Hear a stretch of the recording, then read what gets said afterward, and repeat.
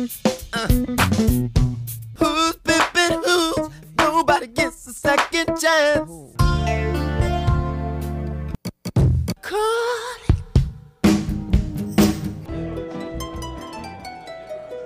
Never know if I was a man in your life.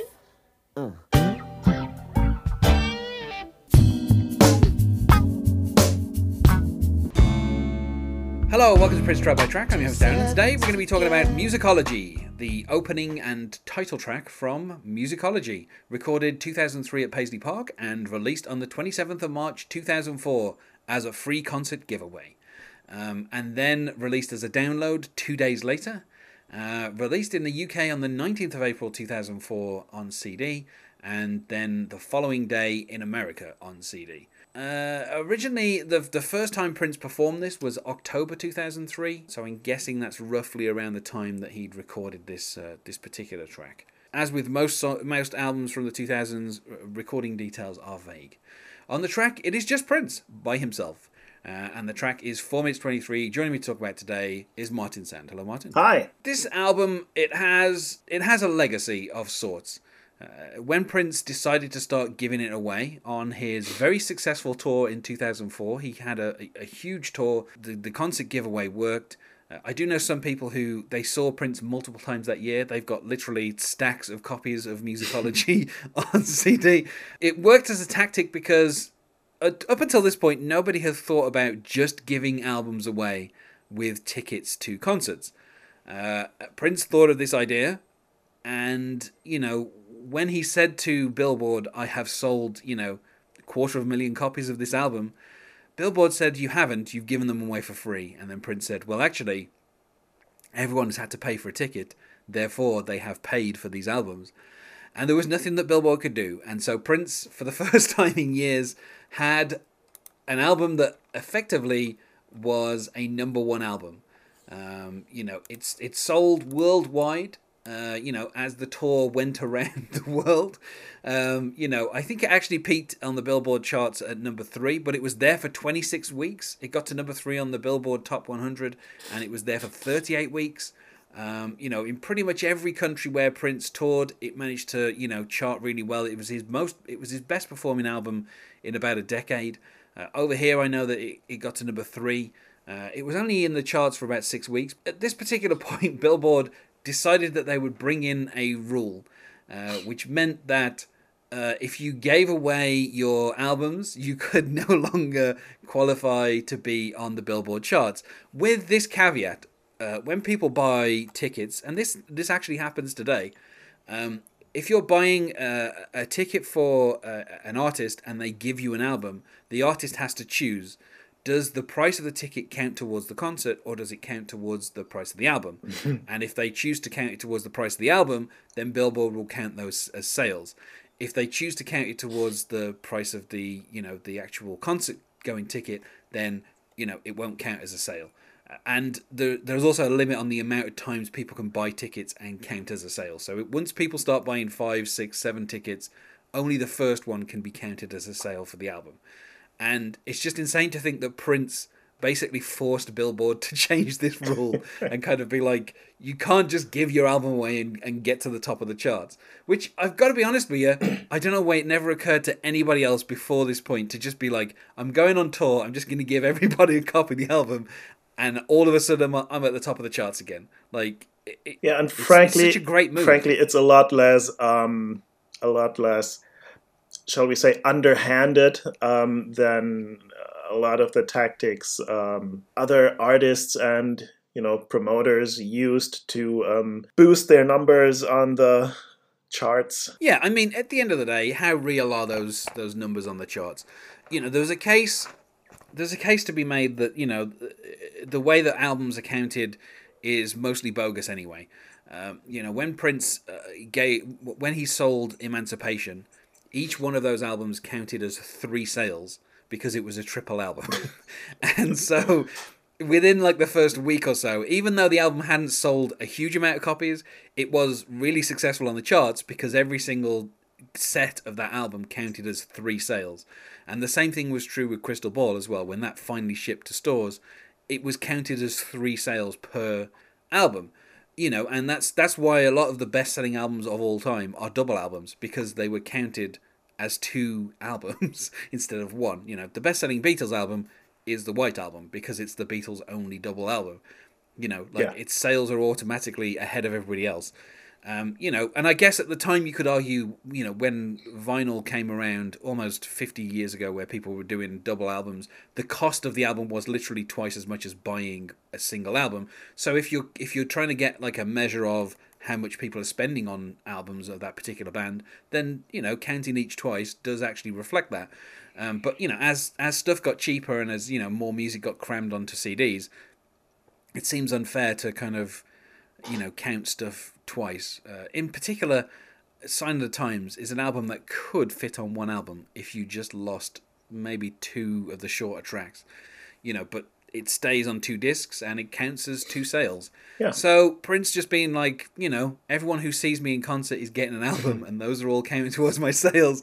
Such a great move that I don't know why nobody thought of it before that year. But then obviously, various chart rules were then brought in. And this meant that Prince, he's the only artist who could, it doesn't matter, Musicology for a couple of years after that, when Prince was still touring and still giving it away, those all had to count because he came up with that before Billboard came up with the rule change. Yeah. So I love that he managed to invent it, and then they've made a rule, and then he basically still got to use, exploit it. Yeah, upon reflection, he really missed a chance to make it a quadruple album. Yeah, I guess. I mean, I don't know. Like, he'd already done that a couple of years earlier with Crystal Ball and The Truth, hadn't he? So, I don't know how much music Prince had in him at this particular point. But yeah, it's worth saying that this is Prince essentially kind of going back into the mainstream. He'd spent, I don't know, a few years before this kind of wandering around, trying different things, just releasing stuff on download only, kind of basically, let's say going down a couple of dead ends, some interesting kind of experimentation, but nothing that was ever going to really put him back on the maps commercially. And with his induction into the Hall of Fame, which came 2 weeks before he started this tour, and before he started to give away albums and put himself back in the charts, I feel like that was probably the turning point, everyone remembers the performance with, Danny Harrison and 2/7 of the Travelling Wilburys. I don't know how many members were in that particular band. With Jeff Lynne and with I don't know, Steve Winwood. I'm trying to remember who else is in that band. But Prince kind of did a guitar solo at the end of While My Guitar Gently Weeps. Threw his guitar into the air, walked off stage.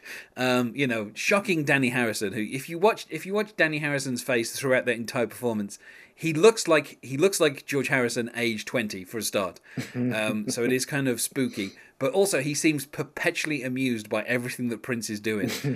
So when Prince starts kind of leaning backwards and he gets caught by one of his own bodyguards, and the throwing of the guitar, and the kind of interaction between Prince and the rest of the band as he just keeps doing this really long solo, Danny Harrison seems delighted and pleased for the entire run of it. And it's just, if you just watch, I mean, it's obviously you can't help but watch Prince, but just watch Danny Harrison smiling from ear to ear for 4 minutes as Prince does that solo. So I feel like that kind of cemented Prince's reputation. He was also the one chose to open up the show as well, which was later broadcast on VH1. So he did it's 7 minutes, kind of opening greatest hits medley, which included, Let's Go Crazy and Sign of the Times. And, he basically, it kind of showcased his band at the time, which oddly are completely absent from this particular track. The band that Prince had been touring with, they don't appear on this track. It's just Prince by himself, which is kind of interesting because, when you see the video and you see the band performing in that, it kind of, and when you hear them, there was quite a few TV appearances that Prince did to promote this album as well. When you see them, they are a really tight band and they do kind of perform this song really well. Prince clearly had some kind of business plan because he got inducted into the Hall of Fame. Then he started his tour, giving away albums, and then by the end of the year, he had the most profitable tour of the year, and also, he had his most successful album in in probably about a decade. And I think that this is like a really great like opening track, like as well as a great title track. And when Prince combines the two, they tend to really work out well. The whole album also really, really feels like something that's very consciously supposed to be a comeback album, and a comeback album that, and a kind of a grab for the mainstream that works a lot better than Rave Until the Joy Fantastic did. Where that felt kind of too calculating. This feels like Prince. I mean, we'll talk about it when we get into the lyrics, but this is Prince kind of acknowledging his roots, kind of acknowledging some of his influences, and also kind of trying to make something very commercial and very radio friendly. There's a certain kind of amount of irony that Prince has, like within this song, he has like the kind of spoken thing where he says, "Don't you ever touch my record player," and it's like in 2004, who had a record player? Nobody. Record players wouldn't make a big comeback for another few years after this, but like it just calls back to kind of Prince's childhood, and the video that goes with Musicology kind of does that as well. Yeah, that's pretty much what that's supposed to do. And I think most people read it like that. I mean, it helps that the video also, plays this out. Like the big brother coming in, "Hey, don't you touch my records. These are my records." And it's like this, sort of 60s-ish, sort of timeless children's room or playroom or whatever. And you also have, a piece of kind of, Prince mythology, which I'm not sure 100% how true it is, but the story of when he was younger, his dad took him to a James Brown concert, and Prince was on stage with James Brown when he was 4 or 5 years old. And I think the story in this video kind of calls back to that a little bit, where you have this young boy who obviously is, listening to the Prince song, and he's, singing and dancing, miming along to Prince, and then later on in the video he goes to the Prince concert and he kind of gets to be a part of that concert in the same way that Prince kind of had been at the James Brown concert. Whether or not that story is fully true, I don't know. Yeah, who knows? But I guess kind of if there was often repeated, if there was ever a 4-year-old on stage with James Brown, it would have been Prince. I guess that makes sense. So the video itself was kind of shot in October 2003. So by the time it actually got released in kind of early 2004, it was essentially, as is with everything that Prince does, it was kind of 6 months old. So it took a while before it kind of got out. But like the idea of Prince going to the trouble of like making a video and like kind of being very kind of conscious of, in this particular case, it feels like he was obviously angling for something on MTV. It did get nominated for Best Male Video at the 2004 MTV Video Music Awards. It kind of established him back in the mainstream. And I would say that from that point until his death, he was seen as someone who had, a reputation, just kind of coming out there and just doing a guitar solo for like 4 minutes on someone else's song, on a Beatles song nonetheless as well. Yeah. Like not just a George Harrison song, but a Beatles song, like being able to kind of do that. And then, the amount of admiration that was shown at that Hall of Fame ceremony, and then kind of just coming out and just being financially successful, and getting nominated for various things throughout the year. It just feels like Prince was like, I don't know, maybe tired a little bit of kind of just releasing stuff for the MPG Music Club and no one else. It just feels like maybe it took him a couple of years to kind of get over his second divorce. This is the point at which it feels like he's kind of going back out there and being like, don't forget who I am. I am Prince. As the song says, he's funky. And this track was released as a single on the 22nd of April 2004 in the US and the 3rd of May 2004 in Europe. It was not successful. It was fairly successful in Europe. It charted on pretty much every single kind of notable chart there. It charted in Australia and New Zealand, but in America, it only managed to get to 44 on the the Billboard Hot hip hop singles. Which it doesn't really feel like it's a hip hop song, but I guess that's the only specialty chart that really fit. And it didn't get into the top 100 on the Billboard Hot 100. So, I guess kind of sort of a success. It didn't chart over here either. So, but Prince had already succeeded. Like as most artists these days know, touring is the thing that makes you money. Like Yeah. singles don't make you money, albums make you a little bit of money, but if you're gonna make money, you make it from the tour. And I feel like Yeah. everything else that Prince did around Musicology was to show off the tour. He did so many kind of TV appearances. Starting with in the February he did like an appearance on Jay Leno, and then throughout the rest of the year he kept doing TV appearances on different events, and just kind of like different award shows, and just basically being part of the mainstream, kind of reestablishing himself. And the song wasn't massive, but it sort of did what it was supposed to do, which was just getting Prince mainstream attention again, and he did get it. Like this is really the start, as you've said, of the Prince resurgence, of the tragically last decade and change of his life. And of course, a few months after this, I don't even think a few months, but a few weeks after this came out, Chocolate Invasion and Slaughterhouse were also released in 2004. So Prince, of course, released 3 albums in 1 year. And from that point on, then, I think the kind of the release strategies of his albums then also started to make as much noise as the actual albums. Chocolate Invasion and Slaughterhouse were obviously compilations of digital albums. And then you also had 3121, where people kind of wondered what those numbers meant. Then Planet Earth was given away in magazines, and Lotus Flower was part of a triple album set, all released on the same day. So from this point on, every release that Prince did, it was talked about, because it wasn't just a new Prince album, but his release strategies became part of the entire thing. It's like, oh, he's giving away albums with newspapers, like. That again, Billboard had to start writing rules to kind of stop people from kind of giving albums away that way. So, it's at this point, it's like it almost feels like Prince, as well as being like a musical icon, he then also became a very sensible businessman who was like, if I want to sustain Paisley Park and the lifestyle I've become accustomed to, I'm going to have to tour more regularly. From this point on, he pretty much toured kind of like every other year for the rest of his life, and also he's going to have to make sure that each release gets, press. Like, you can't just release albums digitally and give and kind of just have a small group of people listen to them. They need to get the mainstream press to keep you kind of, relevant. And I think that's kind of what Prince did.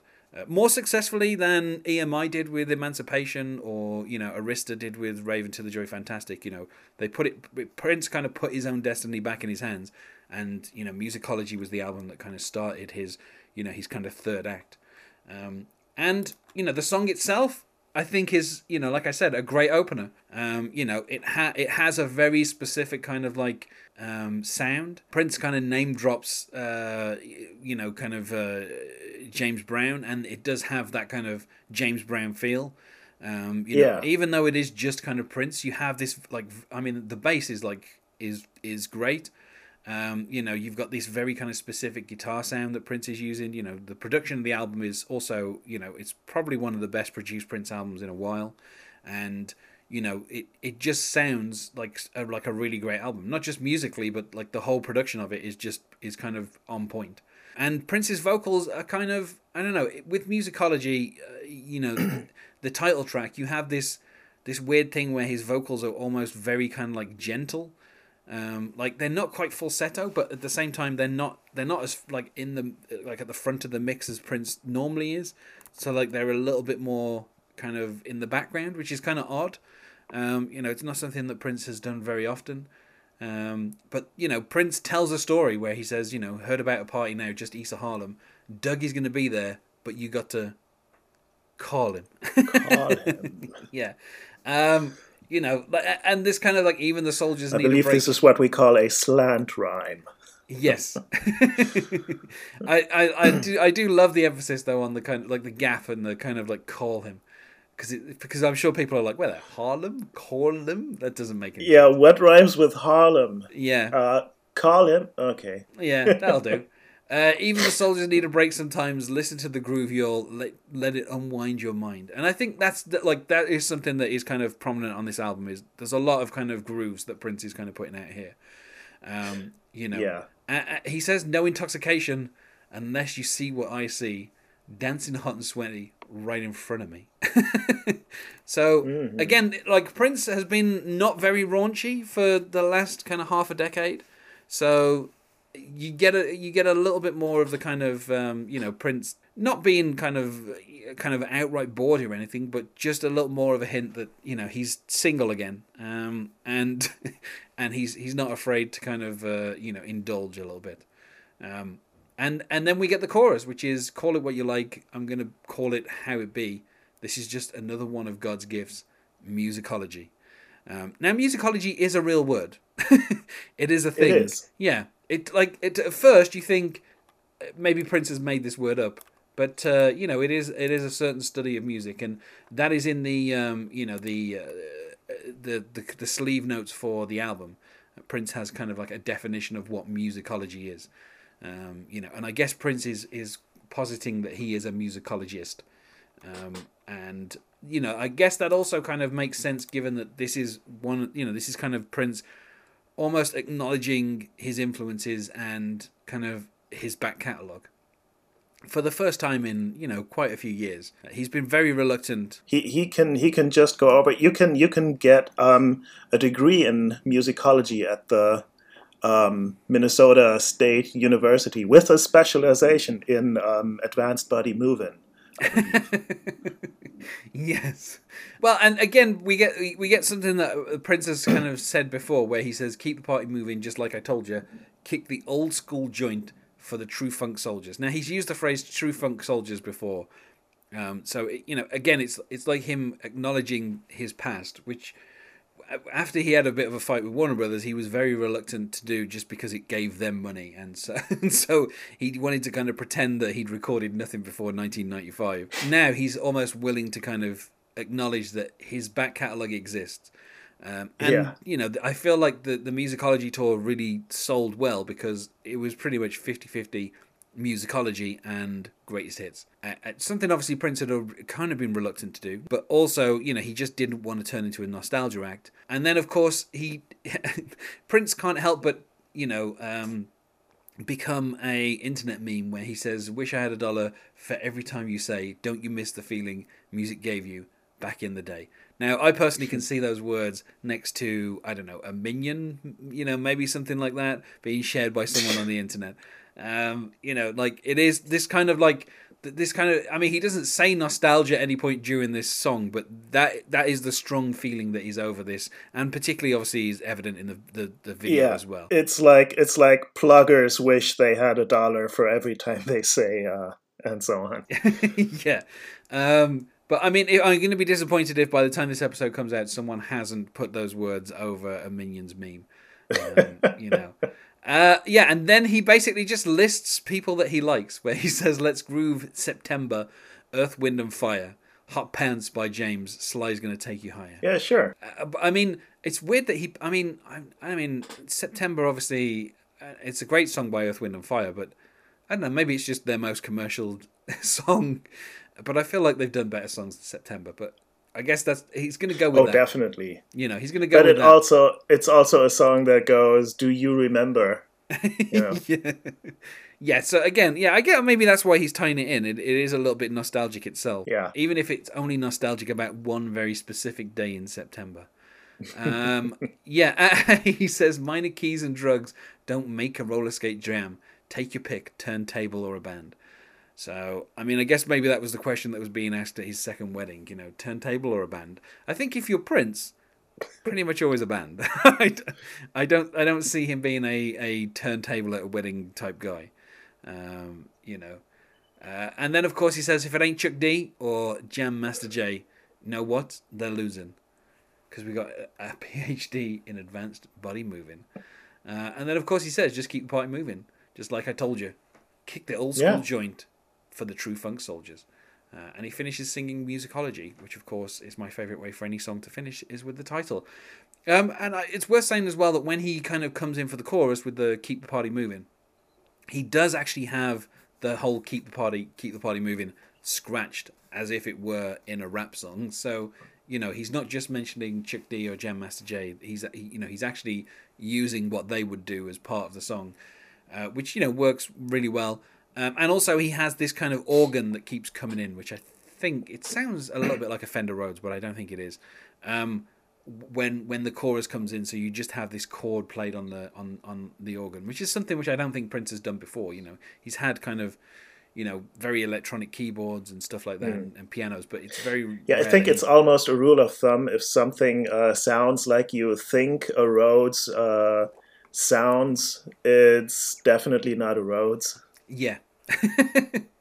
But yeah, I like that touch in the chorus though, the kind of this one chord that kind of holds underneath the whole chorus. And then you also have what I guess would be horns, but it isn't horns. It's clearly keyboard horns. But I don't mind because it's just Prince by himself. And for the performances that he did, it was always live horns anyway, but they would just play what Prince had played on the keyboard. Which again kind of calls back to early Prince. A lot of stuff that he did on keyboards once he got horns was played by horns. And like you say, there is a Prince kind of radio station that plays "If I Was Your Girlfriend," 17 Days, Kiss, Sign of the Times, and a Little Red Corvette. So again, him kind of acknowledging his past in a way that he kind of had been very reluctant to do in previous years because he didn't want to give Warner Brothers money. This is also one of the things that makes this sound like a definite comeback attempt, like planting the idea musically. Hi, I'm Prince. Remember me, Prince.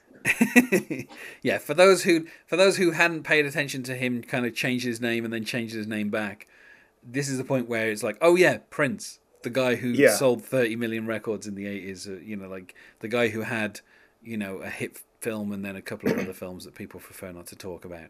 But yeah, I don't know, like obviously it feels like it should go without saying 5 out of 5. It's a great opening to what is probably one of the best Prince albums of the 2000s, I would say. Definitely. It's just kind of Prince just deciding.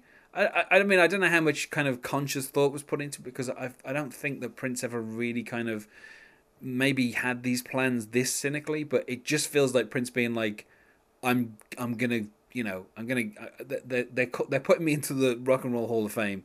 They clearly think I'm some kind of legend. I've got to do something that kind of matches that. So in 2003, when obviously it would have been made public that they were going to induct him, it kind of feels like Prince is like, I've got to go into the studio and record an album that will be a hit, and this is just a great kind of start to that album. I think like from this point on, the albums that follow, and when I say albums, I mean more than just collections of MP3s, which the next two albums are, but like the albums where Prince had very firm ideas, I feel like they really worked, and stuff like MPLS Sound, where he just decided he was going to make an album that sounded like it was in the 80s, and I think particularly the two albums that he gave away, both 2010 and Planet Earth, they both have very it's very clear Prince went into the studio and recorded a set of songs that were meant to be listened to, as a whole. And I think that really works here with Musicology as well. From start to finish, this is just an album with really great songs. But I also tend to think that those two things relate to each other. Like he did 2 or 3 jazz albums, or 4 or 5 if you count the live recordings, where he just did what he felt like, just playing some jazz, jamming with the band and whatever, and then he was ready to like go out and record this really tight album for his big rock star comeback. It's never quite clear what factors go into what singles become hits or not.